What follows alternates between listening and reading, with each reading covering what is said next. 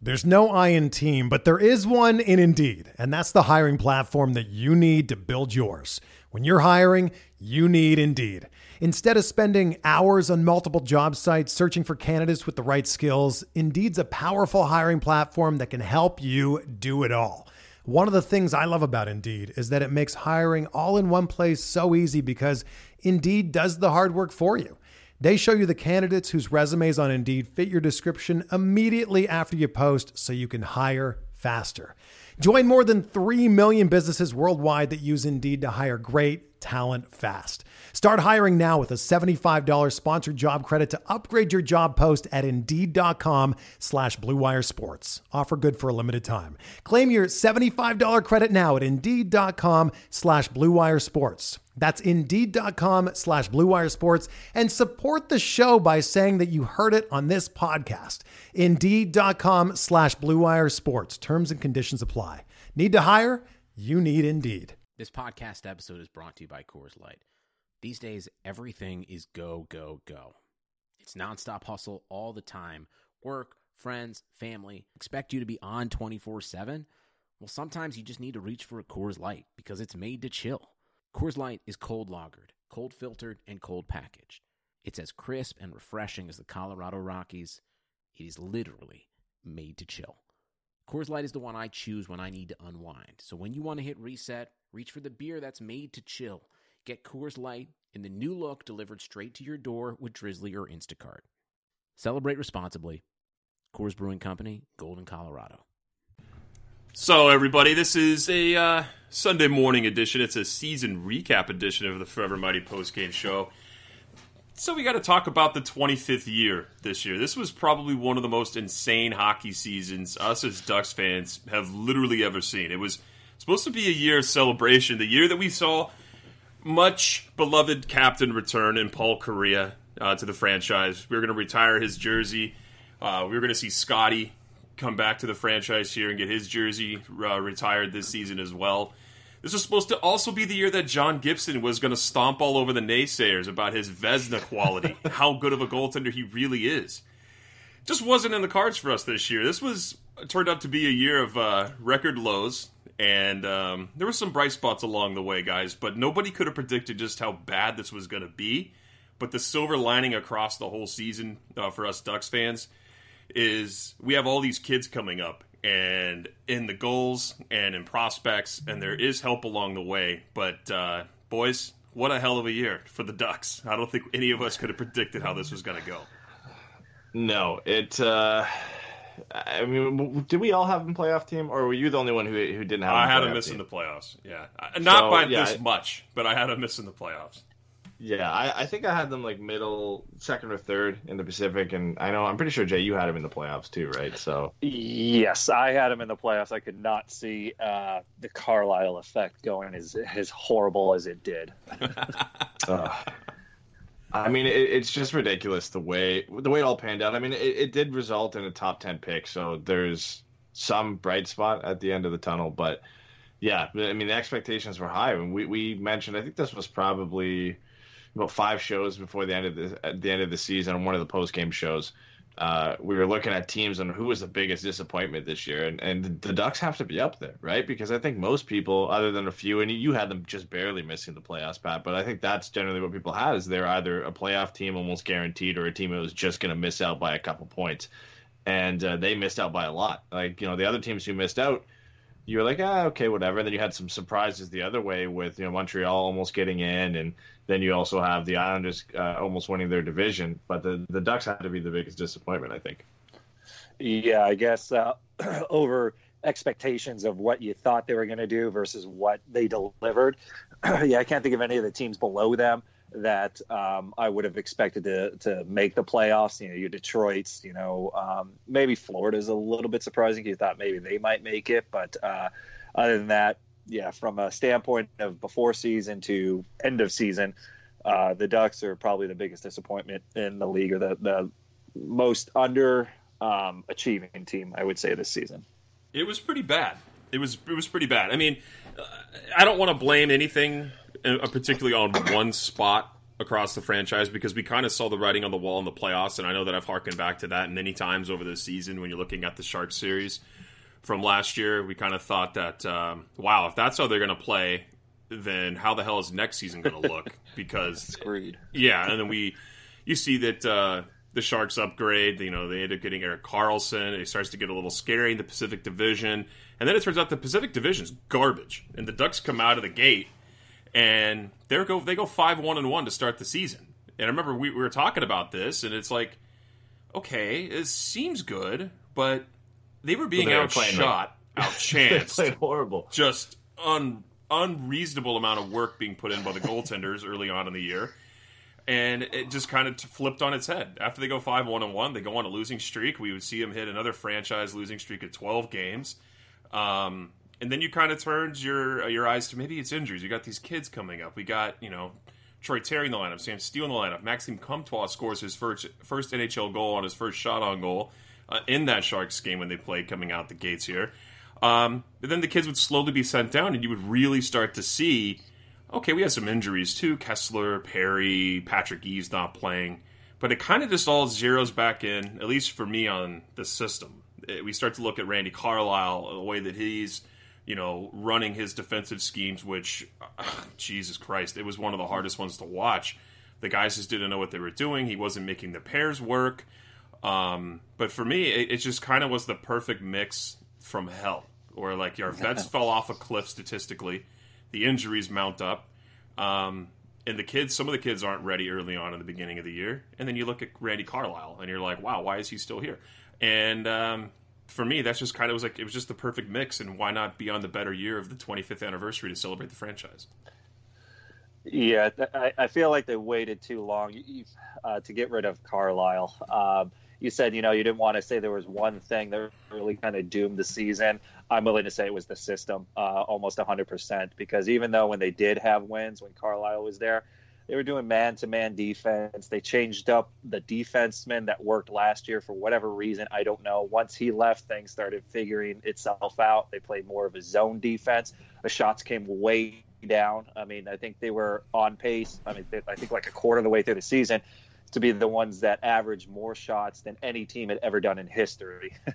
And when their defense is that bad, fortunately their goaltending really helped kind of mask it early on. But then, when your defense is that bad, you hope that you have offense. And once again, we're talking about the Anaheim team that could not score any offense because they're constantly playing defense poorly. That there was even talk that they'd have a franchise low goals for an entire season. And it wasn't until after Carlisle was gone, those goals started coming back. And then, obviously we went on a little bit of an upswing, especially in offense and defense. So I'm willing to paint the brush 100% that I won't say 100% because the players are somewhat responsible too, but that system was just never going to work for these guys, and it took too long of just banging their head against the wall before change had to happen from the head coaching side. If you're an analytics guy this year, you really liked what happened to the Ducks because they were outperforming what the analytics said they should have been, the way they should have been playing, and the results they should have been getting earlier on in the season. Then things caught up to them, and they fell off a cliff. And that's what you're looking for, right? I mean, that's what we saw, and that's what we kind of expected based on the numbers early on, is that the Ducks were winning games because they had some good goaltending, and they were taking advantage of the slim opportunities that they had. And then eventually, because of the system, because of other things, it just caught up to them, and they couldn't sustain that type of luck throughout the year. I mean, their PDO at one point was just insane. They were winning games out of pure luck over a pretty long stretch to start the season. They were actually pretty good record-wise for a while. And then you have teams like Carolina, who are the opposite, who, the analytics darlings of the league, and they just haven't been able to figure it out. Obviously, they made the playoffs this year, but it was something you would love if you're looking at that and saying, this is what you kind of expected the Ducks season to be in the end, based off all the numbers that they were putting up early on.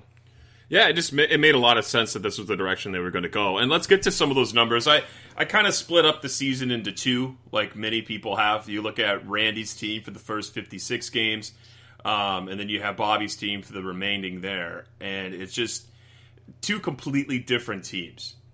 You're looking at Randy's team had the lowest expected goals at 5-on-5 in the NHL and the fourth lowest scoring chances for, and we're also league worst at high danger chance percentage, meaning of the chances that were in the house for either team at any given point in the game, the Ducks were on the worst end of that in the league through the first 56 games. And I know they suffered through long stretches of losing streaks, and certain things happen in the locker rooms when players get to that point of no longer wanting to play for a guy. But I mean, that was just a clear signal to me that things were not good. For everybody, it's obvious. You look at Bobby's team. Bobby had the Ducks middling the rest of the season. They were 14th in expected goals, 14th in scoring chances for, and they were 15th in high danger chances for. So this team was never going to be great, but I mean that really does kind of, at least the data does, points to a system issue, and it was all fingers pointed at Randy Carlyle for me, obviously. Yeah, and I won't blame just necessarily all of Randy Carlyle because he's not in charge of that abysmal power play, the penalty killing, also not really. I mean, he gives the final say on these things. He's the guy who tells the guys what's up. I mean, they could run their show, but he also has a lot of say in where the systems are at for all parts of coaching. Yeah, I mean, you can say that, and even, this season, I didn't expect the Ducks. They're not winning division titles anymore. They're in this kind of funky transition where Getzlaf's going to be 34 here pretty soon. You got Kessler, who's a mainstay, is possibly being bought out or retiring, and then you still got Perry, who's missed the beginning part of the season, and so it's weird where they kind of weren't quite ready to jump some of those players into those roles, and you could see that kind of early on. And, so it was never a team that was really going to dominate, but then add in the old school thought and style of Randy Carlyle, and it just wasn't going to work, And so, even though when Bob Murray took over and it was maybe meddling, that was such a vast improvement just in gameplay and being able to watch it, that you just have more hope, at least I do, for next season. If we start off on the right page, there's no this, that, and the other. As far as the coaching, it's the next coach, in my opinion, is going to be the deciding factor of how well the Ducks do next season.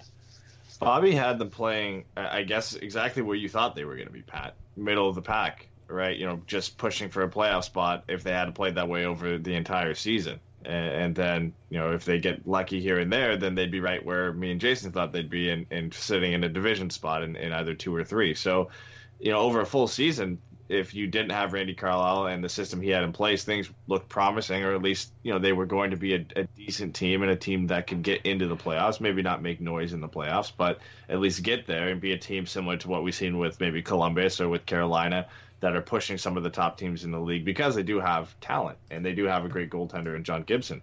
But they just couldn't figure it out. So, yeah, I agree. I mean, with a new coach next year, things could be promising. It all depends on what that coach comes in. I mean, obviously anything's going to be better than Randy Carlyle. We saw Bob Murray come in, and essentially he didn't really implement anything new. He just let the assistant coaches go and go a different direction. And they were able to just pull a mediocre team out of what the Ducks had, and that was without Montour for most of that time because he wasn't there. And then they had to throw Brandon Gooley, plus some more injuries to some of their big players as well. And like you said, Andre Kasha was out, so you add all these guys and another full season from the rookies and a new coach. If he can implement a good system that will work, then there's promises for next year. There's some promising signs, but still all ifs, right? I mean, next year I think is going to be really exciting, but we could be in the same spot because the Ducks could be okay, but they could very well have another season like this. It all depends on how those things turn out. It's not going to be anywhere near a 21, 26, and 9 record, though. I mean, that's Randy. Randy. Yeah. Randy dumped all over that. Bobby went 14, 11, and 1. And he had a little mini losing streak in there, too. I think the Ducks lost 5 straight after winning the first couple under Bob. And that was, that just happens. But, if you look over the course of the season, they're an above 500 team if they played that style under Bob next year for a new coach. And there's going to be like you said, a lot of questions, but there's been a lot of promise into these guys that came in towards the end and stuck around and totally hampered the Gulls' playoff chances, by the way, who barely snuck in. They ended up getting in because I think the Colorado team in the AHL lost, which let them get into the playoffs. So, but yeah, I just feel like next season, and like you said, it could be, I don't think it'll be this bad, but we could have a middling year next year for sure.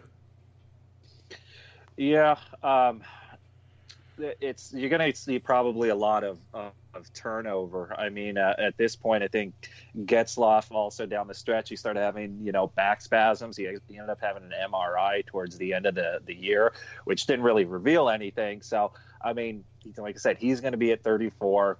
Perry's going to have a reduced role, and that's going to be kind of odd because you reduce his time on the ice, he becomes way less effective anyways.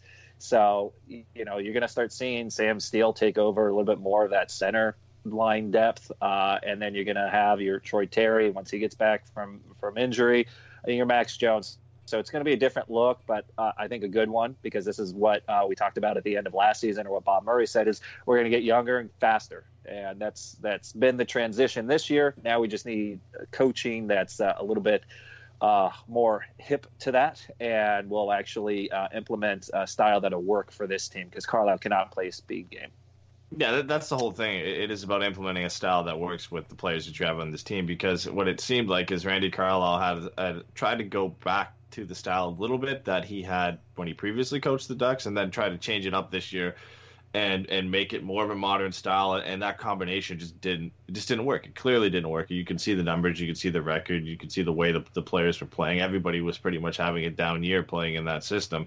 So things just weren't working out. So if you do bring in a coach who can play a little bit more modern system, but maybe not just that, but a system that fits the players that they have in place. And I'm sure that some of the discussions they're having with potential coaching candidates, and I know we all assume Dallas Eakins is going to be the guy who gets it, but a lot of the discussions are going to be how are you going to coach this team? What style are you going to use?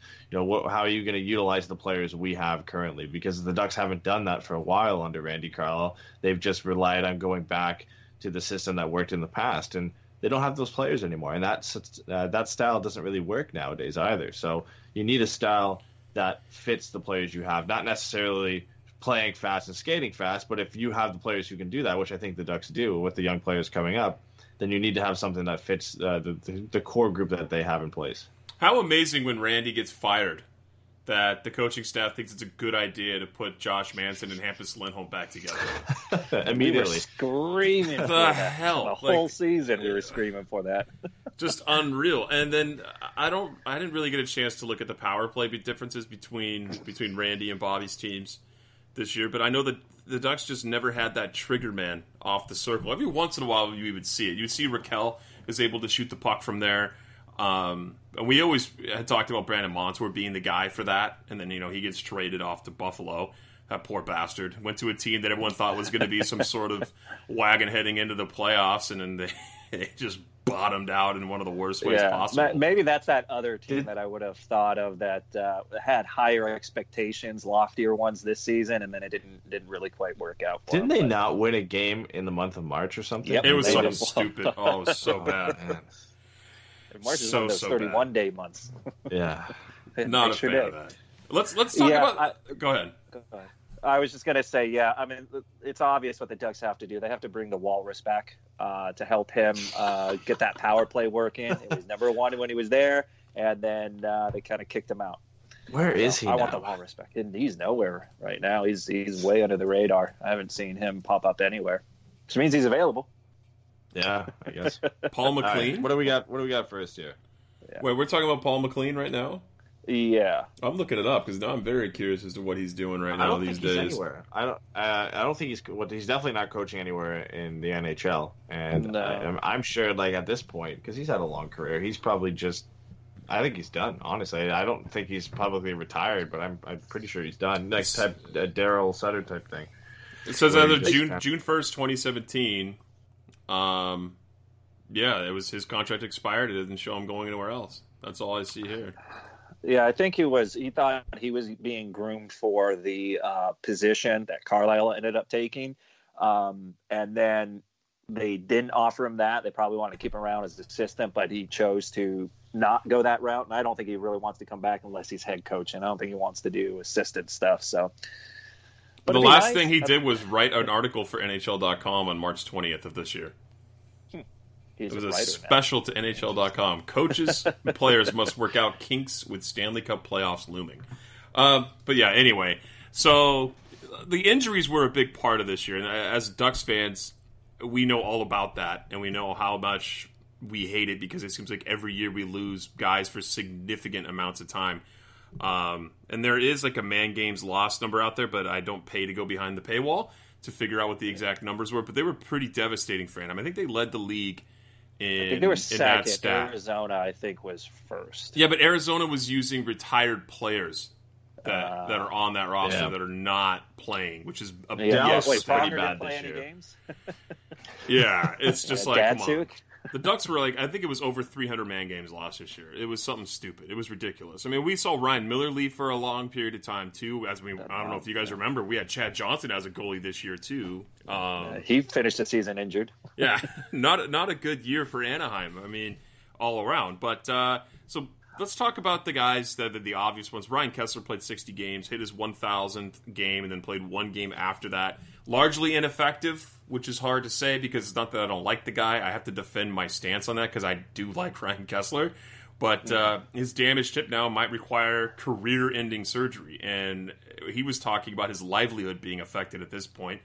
You know, having trouble putting on socks is a problem. Maybe, you know, it's time to hang him up. I mean, that's up to him. He's an absolute warrior. But Perry also played 31 games with 10 points. Ouch. Came back from reconstructive knee surgery. At times unlucky, I guess. Like, he would generate chances He and didn't be look unlucky. horrible. I mean, but 10 points in 31 games, that's a tough one. And then Eves, just, my God, he didn't play a single game for the Ducks. I thought he played a couple. I don't think he did. Wait, I got a quick question about Perry before you completely I move on know. for it. We're not moving on. I was just No. naming him. We can go back. I know, but we're referring to points, like 10 points in 31 games. But when we talk about Max Jones, you know, the points was 5 in 20 or some games, but that's okay because the way he was playing. I'd argue Perry wasn't playing bad.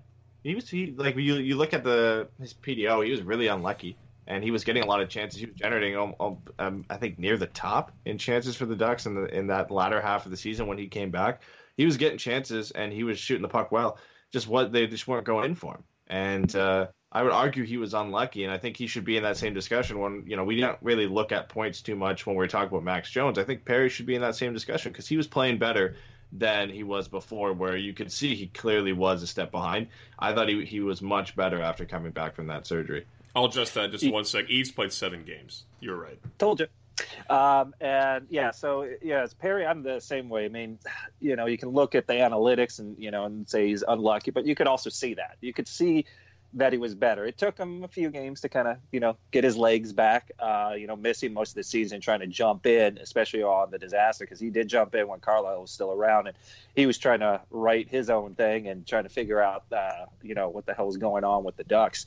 So at no point did I look at him and go, wow, he's really just hurting our chances. He's taking up a huge spot, and it could easily be filled by somebody else. I feel like he got as many looks, they just weren't quite going in. So for me, he passed the eye test. It didn't blow me out of the water. 10 points, nothing great, but at the same time, trying to jump in the middle of that season and what we're used to seeing from him, I thought it was a nice little surprise at how he played. He did play, in my opinion, better than I expected. Yeah. Wasn't awful, but he wasn't great. He wasn't like awful. He was in the middle. He was average, and he was a little bit unlucky. I'm not going out here saying he was the best. Trying to compare a 33-year-old or 31, however old he is, to Max Jones is pretty tough. That's pretty tough. Not if you compare points. You're comparing, but we're talking about points he put up as the main talking point of why he didn't have a productive season. Well, then we would have to, have that same argument about Max Jones, but we can't because we all saw the way he played. And, I agree, Jones, we got people in the chat, yeah, Jones was better than Perry by far, 100%. Oh, yeah. He was unlucky, too. Max Jones was probably the unluckiest player we had. But if we're going out here and saying that Max Jones was unlucky because he only put up, 5 or 6 points in the 20 or so games that he played, then we also have to kind of talk about that the same way with Corey Perry because he did still put up 10 and 31, and he was unlucky statistically. And just looking at him, the way he was playing, he played better than when we all had these concerns before he went and went down with the injury. So you think he's a 30, 40-point guy now? I think he was always a 30, 40-point guy. Even when he had the problems, he had the one down year where he was below that, but he was still putting up 40 points. No, not 20 goals anymore, but he was putting up the assists. He was still contributing, and now I think he could do that next year. I don't know if he's going to get the opportunity in the top 6. but I could still see him being a 30, 40-point guy because they're still going to use him on the power play at times, whether it's the first or second unit. He's going to get chances, and I don't think he's going to continually be that unlucky. Yeah, I think he could potentially get there, but he's going to need a lot of power play time to do that because I don't see him cracking that top 6. And for a goal scorer like him, he's got to play those minutes to really kind of be useful or play his style. So his style is going to, or his point total will probably be dictated on how well the power play does and how much of that time he ends up getting. Because I just don't think 5-on-5, it's going to work out too great for him. Is he going to be a 50-point guy like he was the year prior? He was 49 points the year before injury. Is he going back to that? No, there's other guys that are taking that spot now. Not only on special teams, but at 5-on-5. Like you've got Terry coming up, we've got Jones coming up, we've got Sam Steele. I know it's center of the ice, but he's still taking up a top spot. You've got, maybe you could argue Andre Kasha should probably have a top 6 spot. Jakob Silfverberg, who's now re-signed, should have a top 6 spot. Rickard Rakell, like there's 3 or 4 wingers right there, and Rakell, Silfverberg, and Kasha. And then the other spot is the left wing, unless you move Silfverberg over to the left. And you could say maybe Max Jones or Comtois or Troy Terry or whoever should get that spot over Corey Perry. So I think he becomes a third liner next year. I don't think he's going to be down with Carter Rowney and whoever's on the fourth line.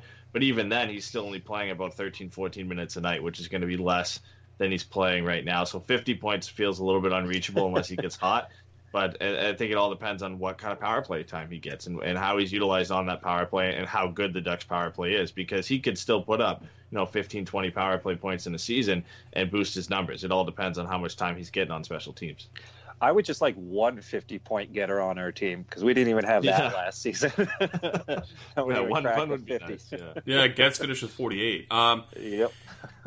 So we talked about Perry. We hit a little bit on Kessler. We've talked about him ad nauseum at times about what we think is going to happen. Just real quick, is he coming back next year or no? No. Kessler? No, I don't. I think he's done. He's done. What about Eves? I think you guys think he's done too. That one's weird.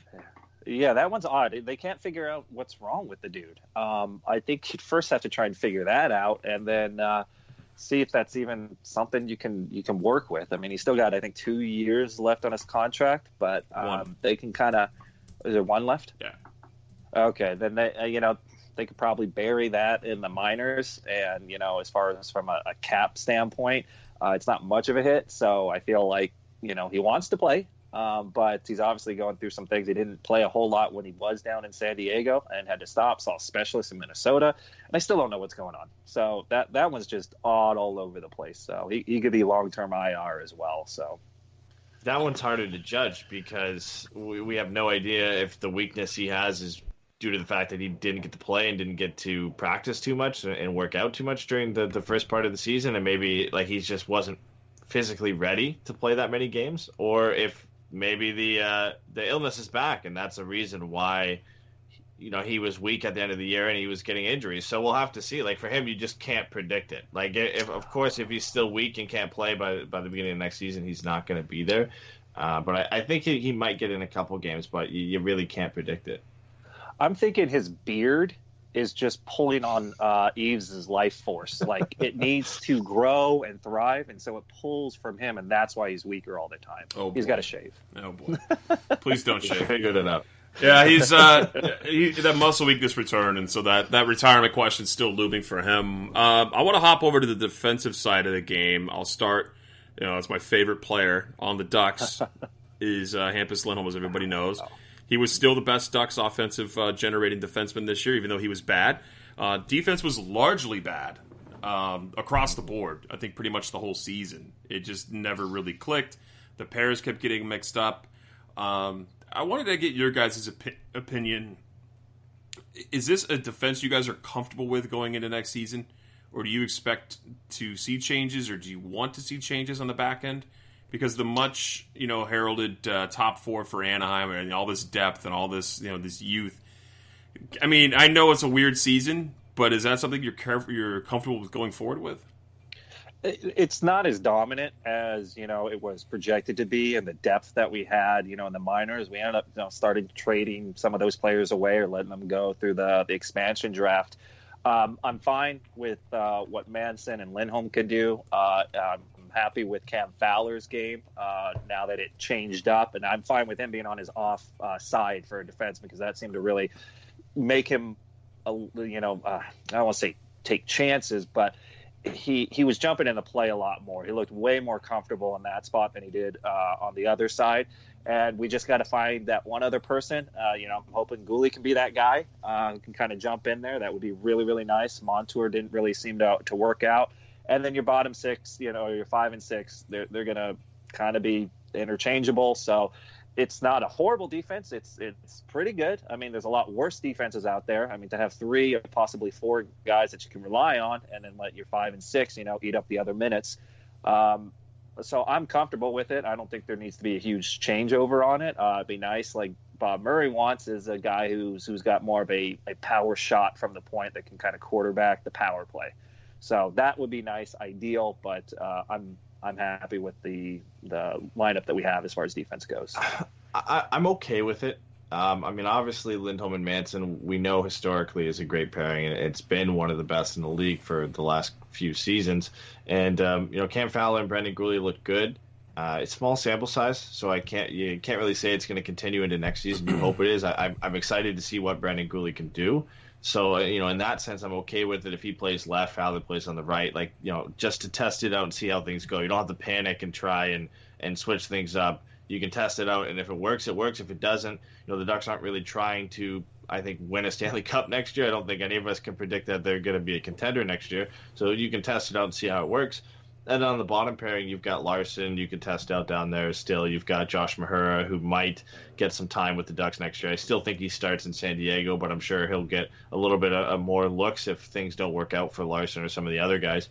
But the one thing I wouldn't mind is if he goes out and gets that puck-moving power play quarterback defenseman, and preferably a guy who's right-handed, because they're a little bit bogged down on the left. So if they go out and get maybe a guy from Europe or a guy from college like he was talking about, and give him a test, a guy that could still be eligible to send down to San Diego in case things don't work out. I've looked at the free agents this year, and we'll get into that later. There aren't really many good right-shot defensemen you can go out and get in free agency, so I think you're going to have to look elsewhere, whether it's a trade or Europe or college. So if we can at least get one of those guys that we can test out, because I'm not too comfortable with Magna and with Walensky and with Holzer if he comes back. So I would like at least another option for the 6th spot down there. Clayton Stoner. Ugh. No more of these guys. No more of the Randy Carlyle specials. I don't know. I'm tired of those players. Yeah, Brendan Guhle only played 6 games. He was very, very good in those 6 games.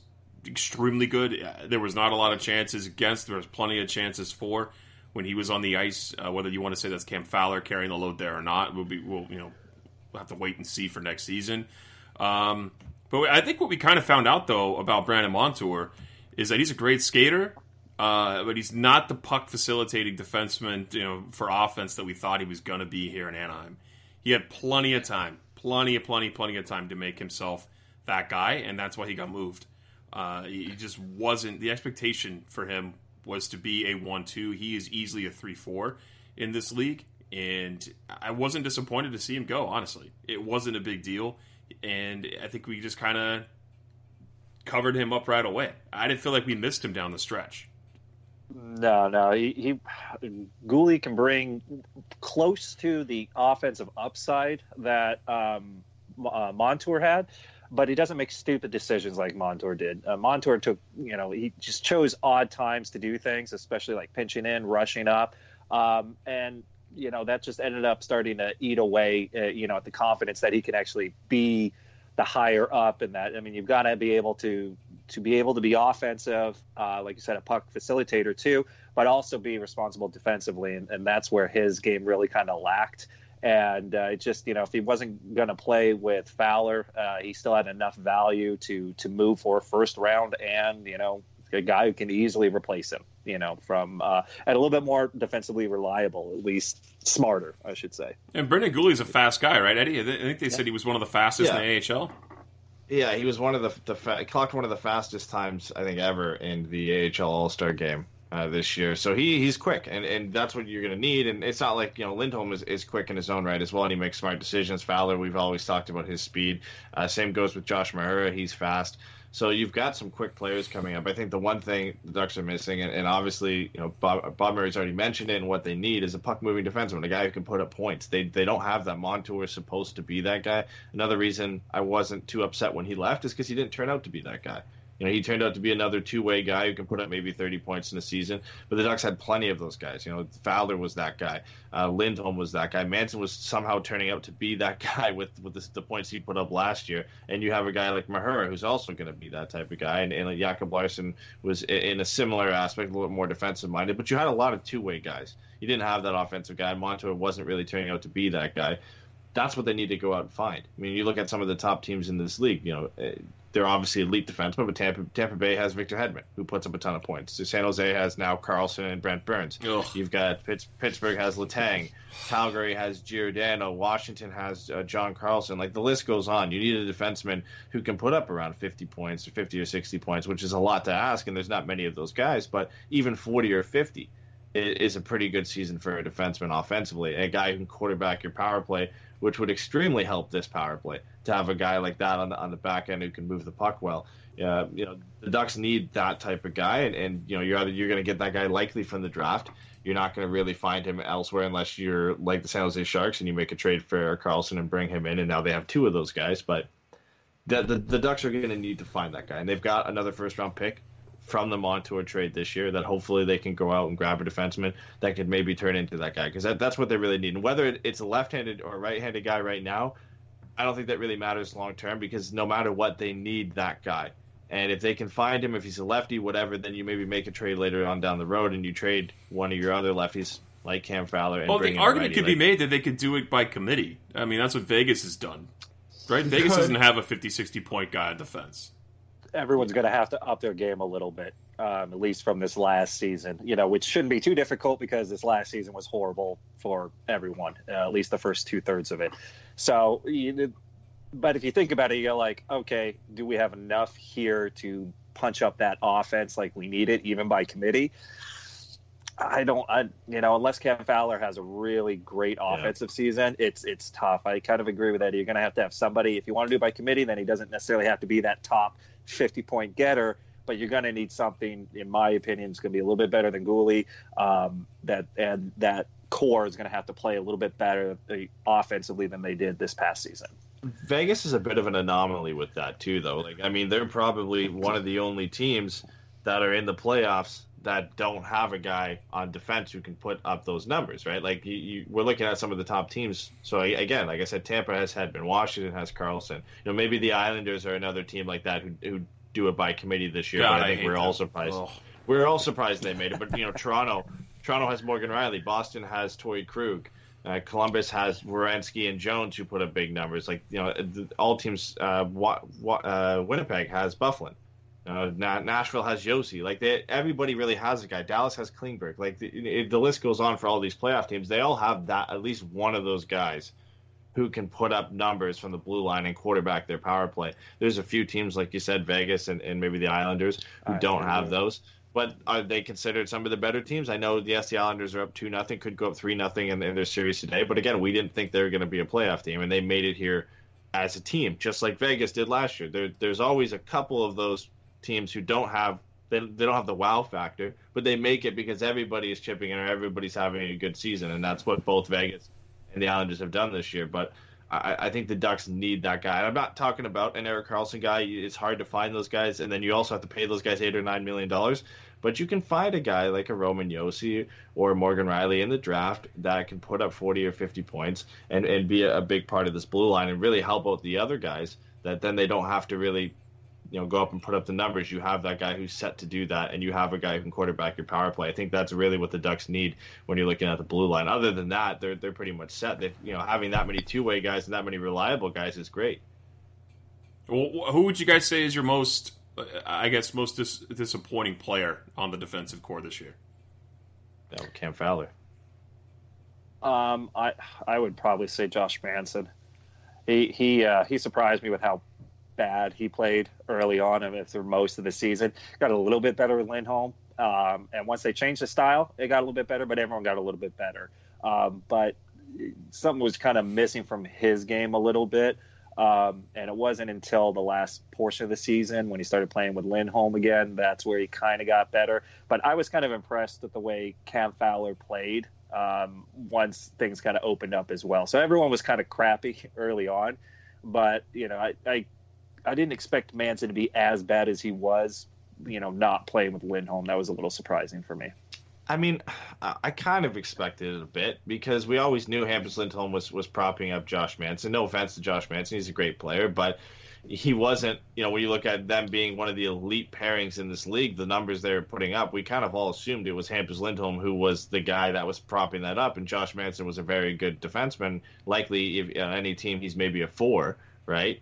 But on the Ducks, he was, you could argue he was a 2 or a 3 because he was playing with Hampus Lindholm, and that's why he was doing a lot better. So the moment they took him away from him, I kind of expected Josh Manson to dip a little bit. I thought him and Fowler would honestly work together. They seemed like they'd complement each other very well, and that went really, really far south.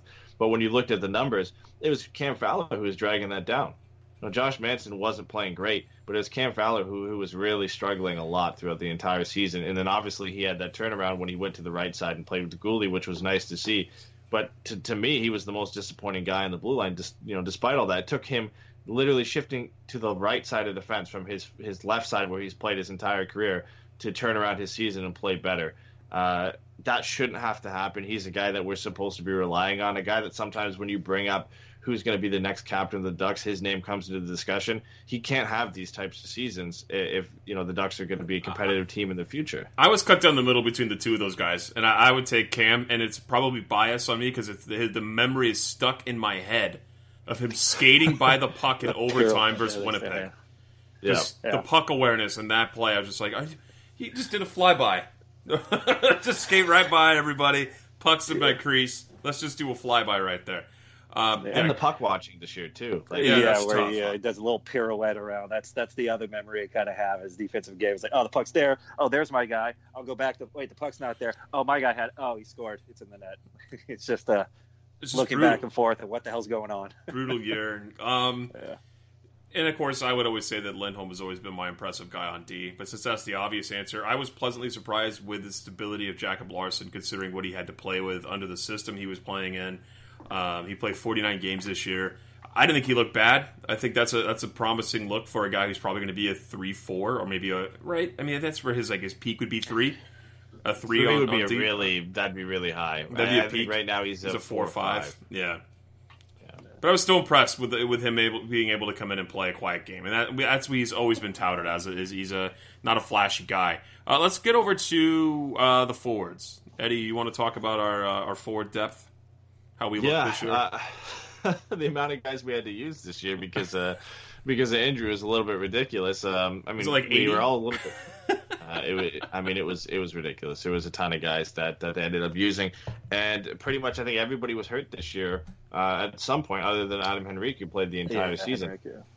So it was a kind of a done by committee at times this year, where the Ducks had a lot of guys in and out of the lineup, but.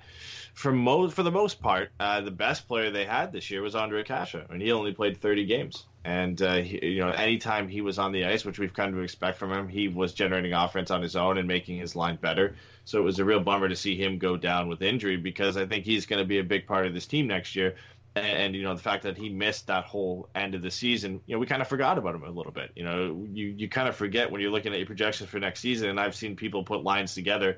Sometimes you just forget to include him because you forgot that he was here, because all the struggles you went through, it felt like he didn't miss, only the last few games of the season, the last 30 games of the season. It felt like he was gone forever because nobody else was doing anything. He was the only bright spot they had.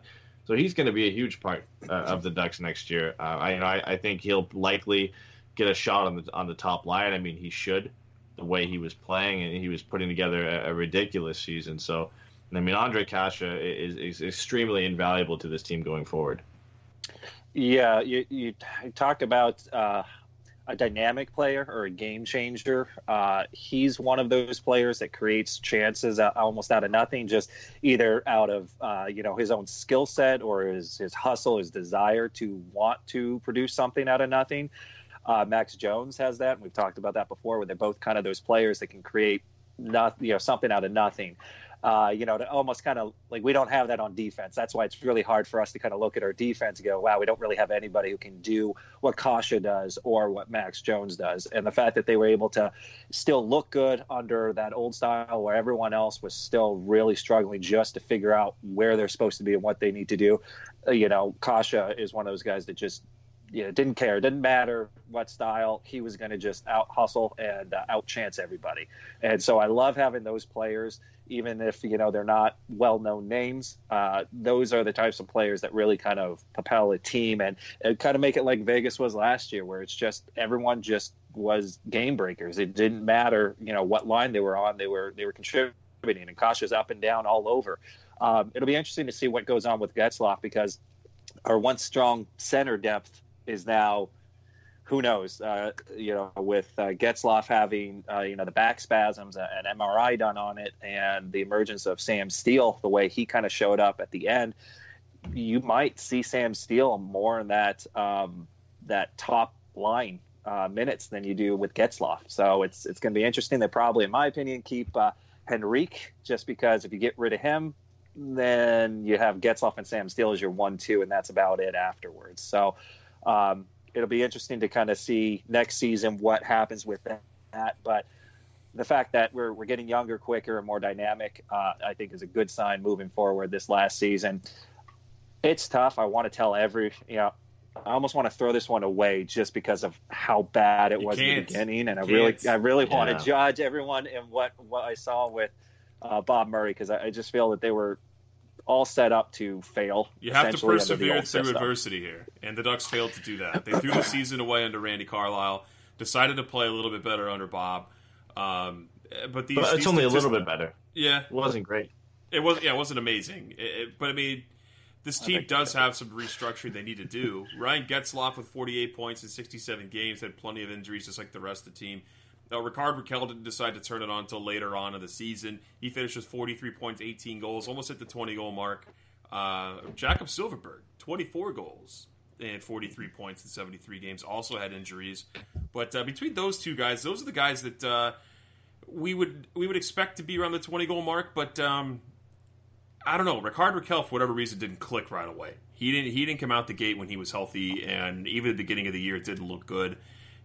What did we expect from these two wingers? I mean, Jakob Silfverberg has largely been the shutdown guy, paired with Andrew Cogliano, who is now a Dallas Star. We haven't even got to that yet, the trade that happened with him. But what can we come to expect from Jakob Silfverberg and Ricard Raquel next year? Because this is going to be a whole new look.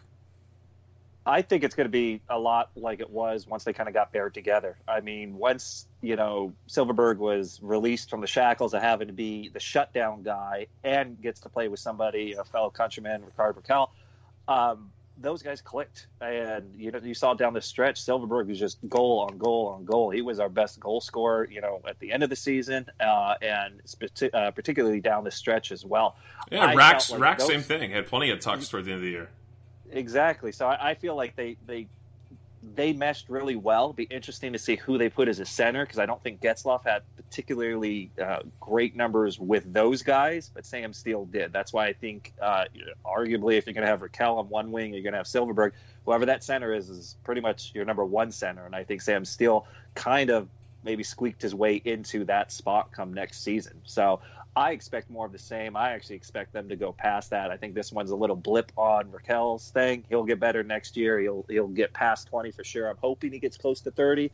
In my opinion, next year, depending on the coach, Silfverberg is over 30, in my opinion. I mean, he was 6 away from this, and he had 2/3 of his season still trying to play an old style and old responsibilities. I think he's freed up, and I'd be surprised if he's under 30 next year as far as goals. If he plays with Raquel, maybe he can get over 30.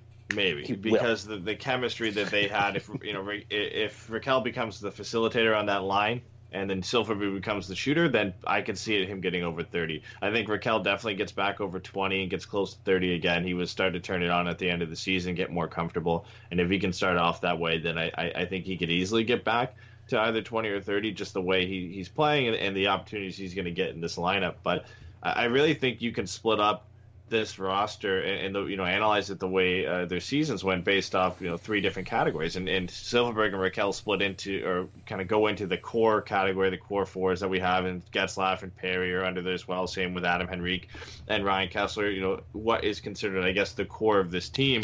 And then you've got the middling guys. So you've got Nick Ritchie, you've got Daniel Sprong, you've got Derek Grant, who might not be back next year. Devin Shore is involved in that as well. Same with Carter Rowney. And then you've got the rookies and the guys some of the guys we didn't expect to see this year, in Maxime Comtois and Isaac Lindstrom. And then obviously you've got the guys who stuck around for most of the season in Sam Steele, Kiefer Sherwood, Troy Terry, and Max Jones. I mean, that's the way I kind of split it up when analyzing it. And I think for, the core group with Ricard Raquel and Jakob Silfverberg, those are two of the main guys we're looking for next year to really have big years. They're two of the youngest guys in that group. And you would expect them to be real catalysts for offense next year, because Corey Perry is likely not going to have a great year. Adam Henrique, you could assume he's going to do what he normally does in a 40 to 50 point season.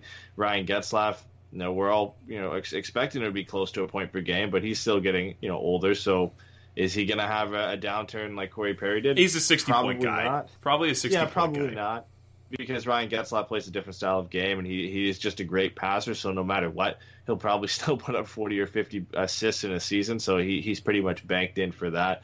But, Silfverberg and Raquel are going to be a huge part of this team next year. And I think if they play on the line together, and whether that's with Sam Steele or Adam Henrique or whoever down the middle, I think they're going to be the two most dangerous players the Ducks have up front.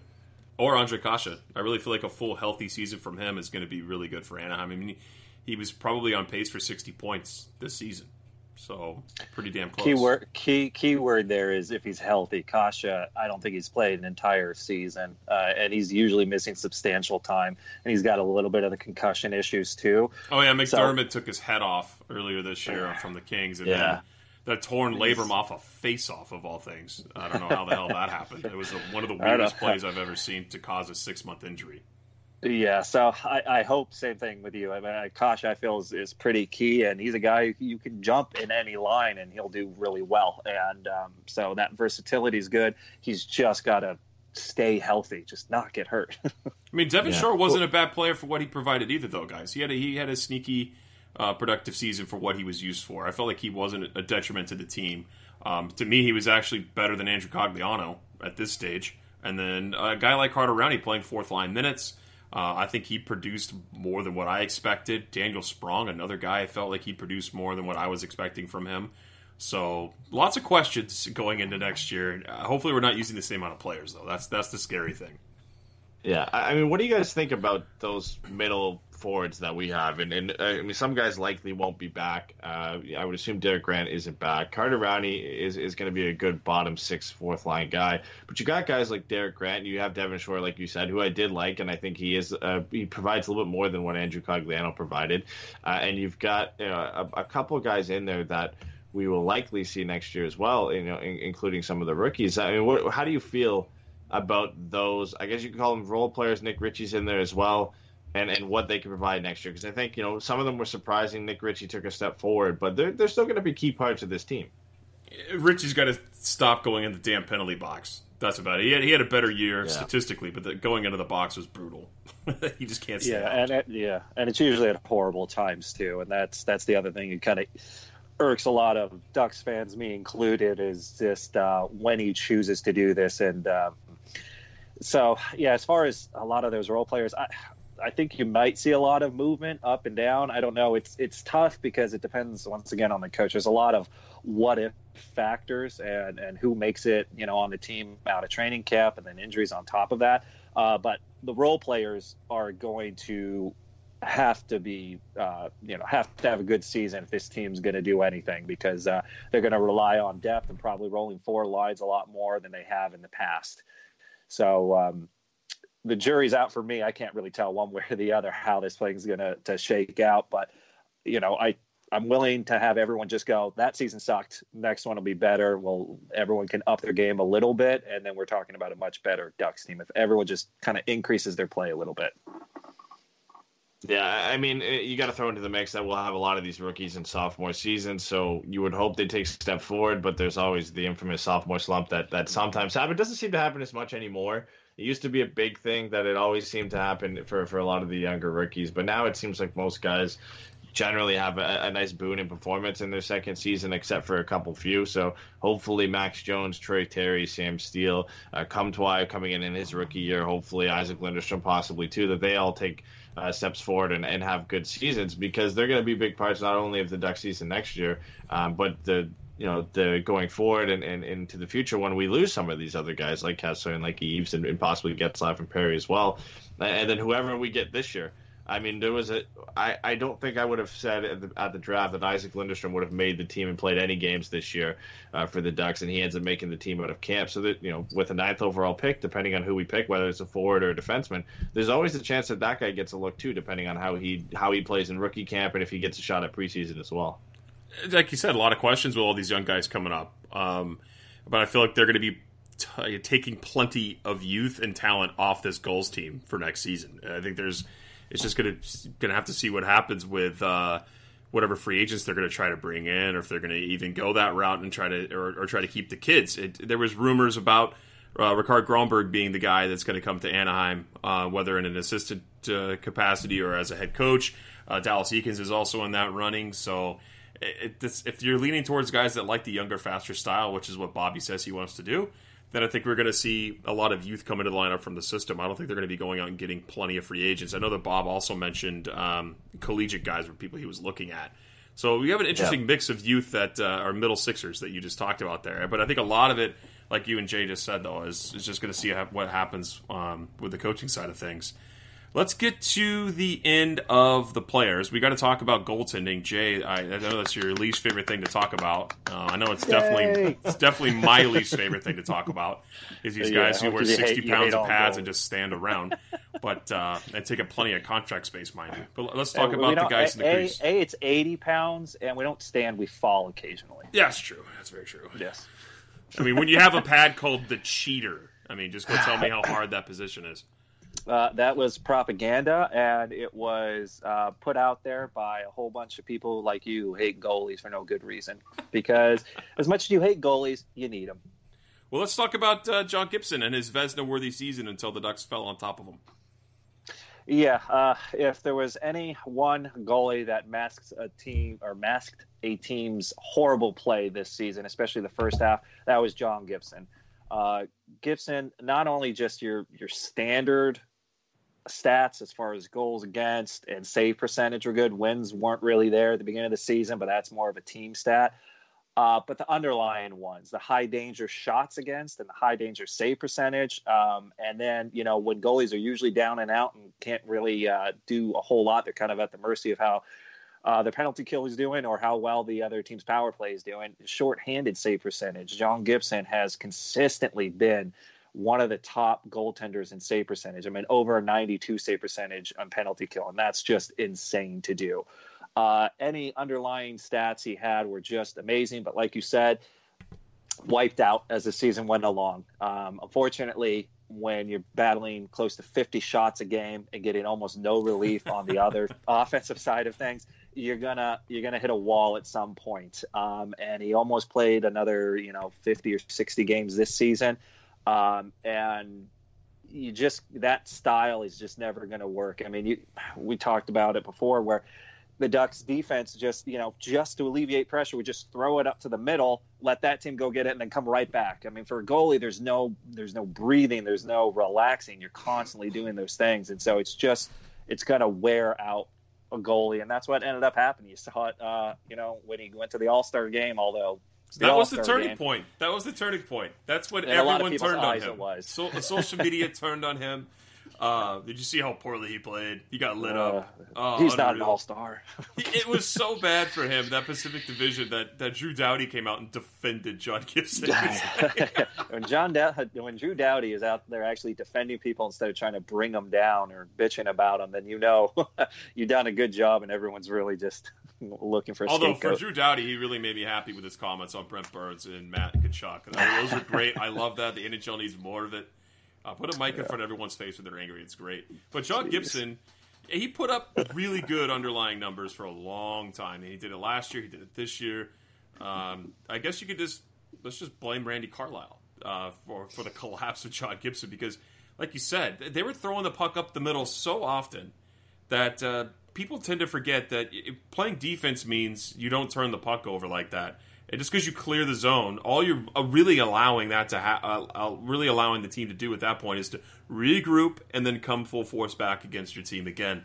It's the Ducks were doing that time and time again, and it just a lot of it had to do with the forwards not playing defense. There was a lot of missed coverage. A lot of times you would see guys like Hampus Lindholm even they were standing around with a puck in the defense. So who the hell am I going to pass to? Like no one's here, and it really led to turnovers and put John Gibson and Ryan Miller. Just in really horrible positions for the majority of this whole season. It was a bad look for Anaheim. Yeah, I mean, John Gibson put together that ridiculous stretch basically up until, I guess, the All-Star game where he was just on fire and he was at the midseason awards, was the Vezina favorite.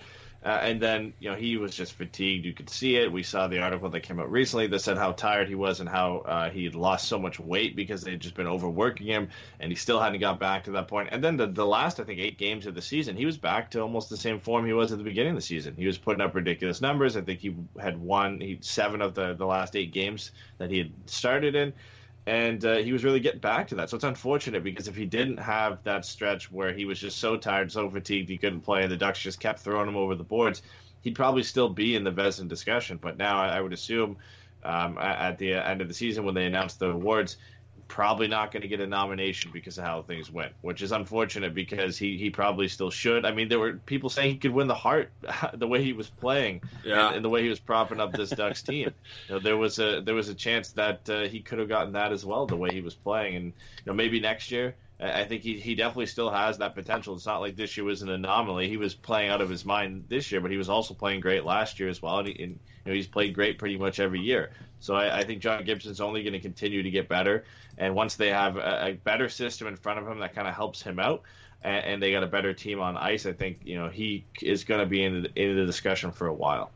Yeah, the Ducks are solid presently and for quite a while into the future. He's only 25 and he's put up great seasons already.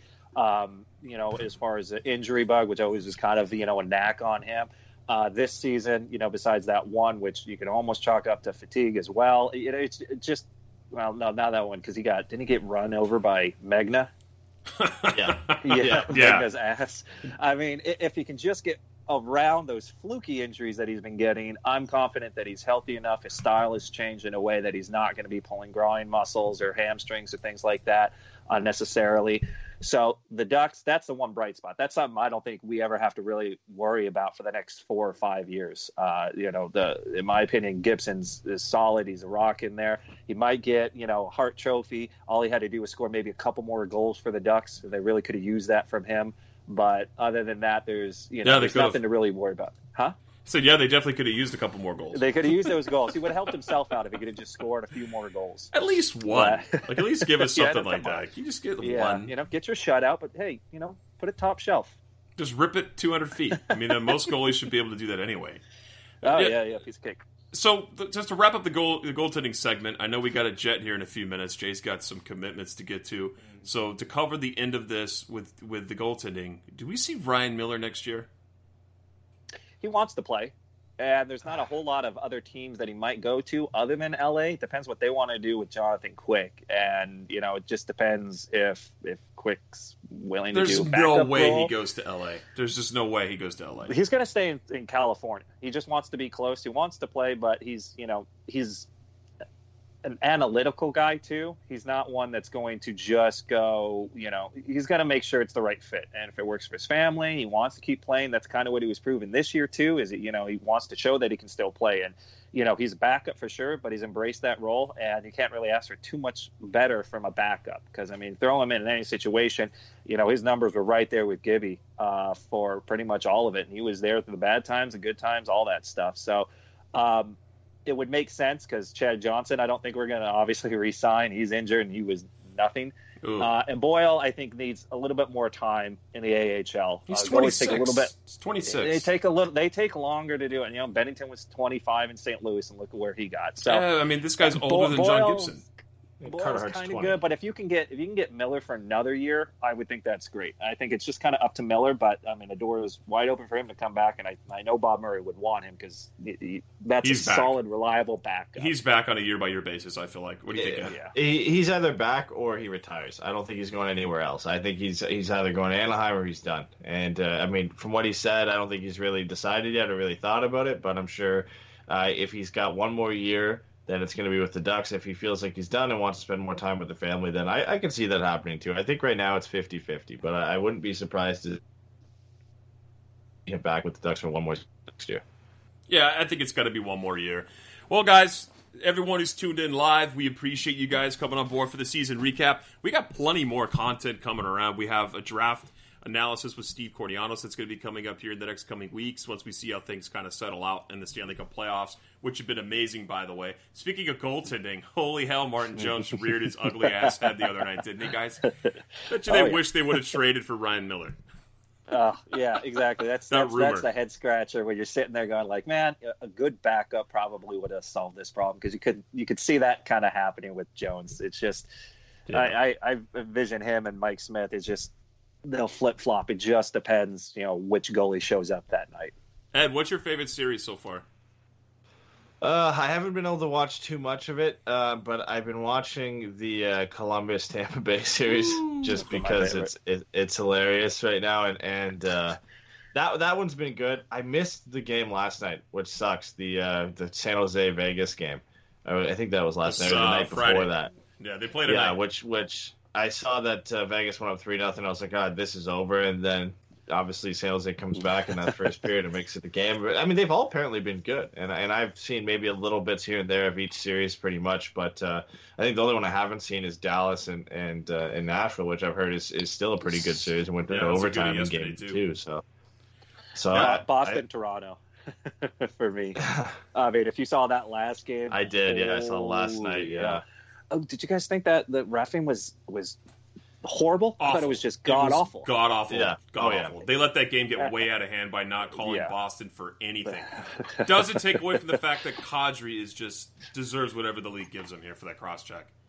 Yeah. There's no excuse for that. But, yeah, the refs really didn't help that game out. So it's tied 1-1, and that'll be damn interesting moving forward, because I'm hoping this one goes to 7 games and they just beat the crap out of each other. So as you guys can see, if you're joining us for Only Forever Mighty stuff, we talk a lot about NHL stuff as we digressed into an NHL pod here for a minute, which we'll be doing over the course of summer for you people who are Patreons. We're going to be putting out NHL shows here covering the playoffs and doing the same thing, giving you guys your money's worth for shows. But that's it for us today, guys, for the Forever Mighty season recap show. We'll be back, like I said. We're doing a draft analysis show with Steve Kordianos, draft analyst, I believe is his Twitter handle, right, Eddie?